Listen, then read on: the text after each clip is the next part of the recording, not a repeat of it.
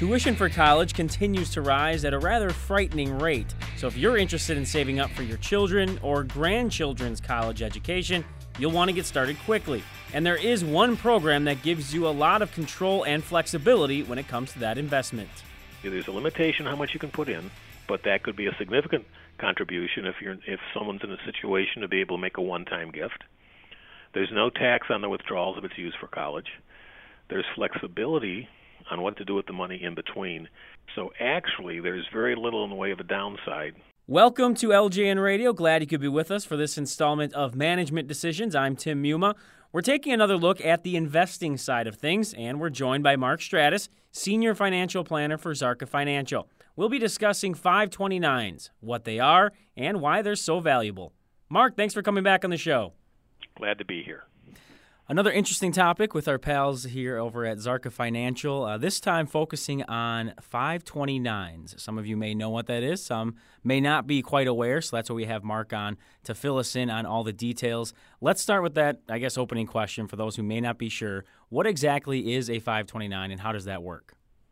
The 529 is a special program. It's available in all states, but let's concentrate on Ohio. That is an offshoot of the old Ohio Tuition Trust Authority program, which ceased to exist as it was originally intended to years ago. So with a College 529 plan, an individual has a choice to open up an account for the benefit of typically a child to begin accumulating money towards potential college expenses. And there are several advantages up front for this process. And these were all made permanent in a recent tax law change, so here's what it means. You may deposit money up to about $70,000 into that account that would allow for that money to sit and grow tax-deferred until it's time to spend the money on college. And if the money is used for traditional college expenses, then that money comes out, and the earnings on that money, I should say, come out tax-free. Oh, okay. In Ohio, you're allowed to make a contribution, and under present law, on the Ohio state income tax return, there's a $2,000 income tax deduction. Rumor has it may go as high as $10,000, but I've not had any confirming news to say that's now a $10,000 write-off, so it remains at $2,000. So I have a granddaughter now, so let's say I open up an account for her. I put $2,000 in, and I get to take a $2,000 deduction against my income for the state of Ohio. And as long as that money, however I invest it, as long as that money stays in there, no taxes are paid. And when it's time for Elsie to go to college, we take money out, and it allows us to pay for room, board, tuition, computers, the kinds of things in which most people spend money for their college expenses. Sure. So it's a great program. Most people are aware that under the federal estate tax laws, I can donate to anyone I so choose and make a gift to anyone I so choose of $14,000 a year. My wife and I could pick anybody off the street. You, for example, Tim, my wife and I could decide to give you $28,000, and it's income tax-free to you, and my wife and I can do it without any repercussions, for the most part, with any IRS issues. I'll take it. So, if you're offering, I'll take it. It was a hypothetical. Oh, okay. I was confused for a second. Okay. Yeah, well, I'm confused for a second occasion myself. So the purpose of the 529s was to, in fact, allow people to begin accumulating money for the expenses of college. And then over the years, several things have happened which have made the program somewhat better.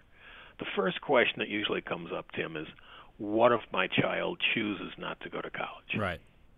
And that happens. More and more people are recognizing that maybe a college education isn't the best thing for their son or daughter, that there's other alternatives. So if the money doesn't go for college education for the child for whom that money was originally dedicated, it could be moved down to a sibling, retaining all of its features and benefits, and then that sibling can, in fact, use it with the same privileges that the older sibling may have had. Another question is, what if my child gets a scholarship? So remember I said early on one of the advantages of the 529 is that you put the money away, the earnings continue to grow, there's no tax in any given year on the earnings until withdrawal, And then if it's used for college, it comes out tax-free, which is kind of a nice feature. But if you don't use the money for college and you take it out, then there is a 10% penalty in addition to the money being taxable on the earnings. Okay. So my granddaughter qualifies for a scholarship of some kind, and that scholarship is for $5,000. That means I can take a pro rata amount of money out of the account value, and the amount that would have been taxable, I did not pay the 10% penalty on because she's not using it for college. Because people say, what's the point of doing it if I get a scholarship? Well, since not everybody's guaranteed a scholarship, this is one way to give some flexibility into the program as far as that goes. So it's really kind of a nice feature. But anytime you don't use the money for college or a college type of experience, then there's potential tax implications at that point in time. I was going to say, it's kind of a nice feature. It's a replacement, in my mind, for people who used to set up uniform gift to minors or uniform transfers to minors, because the person who sets up the account retains control. Okay. If we set up a uniform gift to minor, when that minor turns 21, it's now that minor's, who's now a major, that his or her money. Interesting. Grandma and grandpa couldn't have any ties on it. Mom and dad, no ties. Right. With the college education plan, whoever sets up the account, let's say it's mom and dad, set up the account for their child, they retain control over the money. Isn't that nice? I think many people would appreciate that side of it for sure, as opposed to, like you said, sort of losing control, if you will. I'm curious when it comes to, again, the scholarship side of things. You alluded to the amount might be smaller even than what you have in the 529. Do you have options as far as then rolling part of that down to a sibling if it's not necessary for use? Okay. Yes. There's flexibility there. So over the years, the folks that I've helped establish these kinds of things, and let me pause them and say there's different ways to acquire these 529 plans in Ohio. Originally, there was one way to get them, but now you can go through an advisor. So the sponsor in Ohio is BlackRock. They have a program which is available through advisors, people like me, or you can go directly to BlackRock and do it online yourself. Some people just like to do things on their own. Right. Or there are a couple of other selected companies, Vanguard being one, and then there is a bank which allows you to make deposits for people who feel more comfortable with a bank deposit because of protected principal, because of no fluctuation. There's a certain segment of our listening population that may appreciate that approach. Between do it yourself, do it with an advisor, you have a number of options. Anybody would have a number of options of how to do it, whichever is more comfortable for them. Sure. And then there's lots of investment options. And I don't think we need to go over all those investment options because all anyone has to do is go online to BlackRock Ohio 529 College Advantage online and get all the information they need to help make a decision. Yeah, no, I appreciate that. I mean, as you said, people are going to have various options and the flexibility. Sounds like it's a great part of utilizing a 529, and for people who are in a situation with kids or with grandkids, it definitely sounds like something they should look into. How about overall as far as estate planning goes? Does 529 play into that in some way? It does for people who have estate planning issues, and I say that cautiously because as the laws have changed over the years, roughly speaking, today, any individual can pass along to a non-spouse about $5,250,000 exempt from federal estate taxes. Mm-hmm. And, of course, Ohio no longer has any estate taxes. So if you're dealing with a couple that has $10.5 million and are not sure what to do with it, there's a benefit for them to look at using a 529. If they could make that contribution, it would be eliminated from their estate. But like other irrevocable gifts that people may make to reduce the value of their estate, they do not lose control over the 529. Okay. If I'm creating an estate plan and I'm in a situation where I want to gift money out of my estate, and in order to get out of my estate, I can have no control. So in order to have no control, those gifts usually must be irrevocable or irreversible. revocable depending on what side of the track you're on. So the 529, one can make that gift, and that $70,000 figure that I alluded to earlier says a couple could make a $70,000 contribution to an account, $140,000 if it's a married couple, provided you do not make another gift to that student for the next 5 years. So somebody who wanted to move $140,000 out of their estate could do so and still retain control of that money. Very interesting. It's kind of neat for Grandma and Grandpa, because then if the kids don't use the money, it's out of Grandma and Grandpa's estate, but they still control it. Right. Wow. So there's a lot of things, and I think the upside dollar, I think the total amount that can be put into the plan in the limits today is somewhere around $400,000 per student. Okay. Because it's based on the 4-year cost of college. Oof. So if you take current annual costs at top tier schools, you could end up spending $400,000 for a 4-year education. So don't hold me to those numbers. Those are approximates just for conversational purposes, but it's somewhere in that range. Right. And that's another topic in and of itself, by the way. That it certainly is. You and I aren't going to talk about that one today, but we obviously appreciate your expertise in this specific area, because I think a lot of those details you're bringing up and people probably would have no clue about, or they'd be a little unsure of how they can handle those things. So that's obviously why we have individuals like you on the show to bring that expertise to us. Are there any issues or problems that you foresee currently or in the future with 529s for anyone who might be wondering, this almost sounds too good to be true. There's got to be something wrong with it. Well, let's do a quick history of the 529s. They were pretty much introduced to the public back in the mid-'90s. Around 1996, there were some tax law changes that introduced them as an extension of what used to be tuition plans in various states. And then in 2001, with the Economic Growth Tax Revenue Act, the idea of the tax-free withdrawals was introduced on earnings.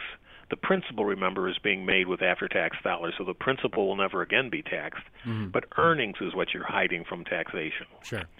So, if you leave the money in the bank then you pay taxes on the interest earned in the bank. If you leave it in a regular stock or mutual fund account or anything, dividends, capital gains, all reportable and taxed in the year in which they're received, if you're not using it for college. So the 529 shelters that. Mm-hmm. So the Pension Protection Act of 2006 made permanent the tax-free withdrawal of earnings effective 2010. So now there's no question that the sunset provision was eliminated, which means that the end of it was taken away. It's now permanent. So people can open a 529. And let me throw this cautionary comment in there. Anytime Congress passes a law and makes it permanent, it's only permanent until they change their mind. And I'm being serious. I know you are. That's what happens. It's still amusing. It's a permanent provision until we change our minds. So it's kind of like, grounding your kid. It's permanent until tomorrow. So now we have something which we know money can be put in. Let's say mom and dad or grandma, grandpa can control those dollars, and those dollars withdrawn for the use of the designated beneficiary, the student, will come out without taxes being paid on earnings, provided the money is used for college education and college type of education. It doesn't necessarily mean a 4-year. It can be a 2-year college. Mm-hmm. Early examples is if your child wishes to go to a PGA school to learn how to become a professional golfer, that qualifies. Nice. So there's just tremendous flexibility. There's all kinds of investment options, more than you need to have, in my opinion, but some people just like to have more. We are a country of excesses, so let's have 27 choices when 2 or 3 would probably suffice. So there's a limitation how much you can put in, but that could be a significant contribution if someone's in a situation to be able to make a one-time gift. There's no tax on the withdrawals if it's used for college. There's flexibility on what to do with the money in between. If the child does not go to school, there's flexibility on the back end of transferring to another beneficiary. If a scholarship is granted, then the amount of scholarship can be withdrawn from the account and bypass the 10% penalty. And then lastly, when it's included on a financial aid form, the FAFSA form, Free Financial Advice Student Application, Only 5.64% of parents' assets are included in this category, so it leaves a lot of room for financial aid. So actually, there's very little in the way of a downside, because the biggest reason people don't do it is, what if my child doesn't go to college? Wow. Okay. So Yeah. you give it to somebody else or you use it for yourself. Worst case scenario, you pull the earnings out, you pay a 10% penalty on the earnings. Right. That's hardly a downstroke when you're looking at what the money could be used to do under more optimum circumstances. Would you agree?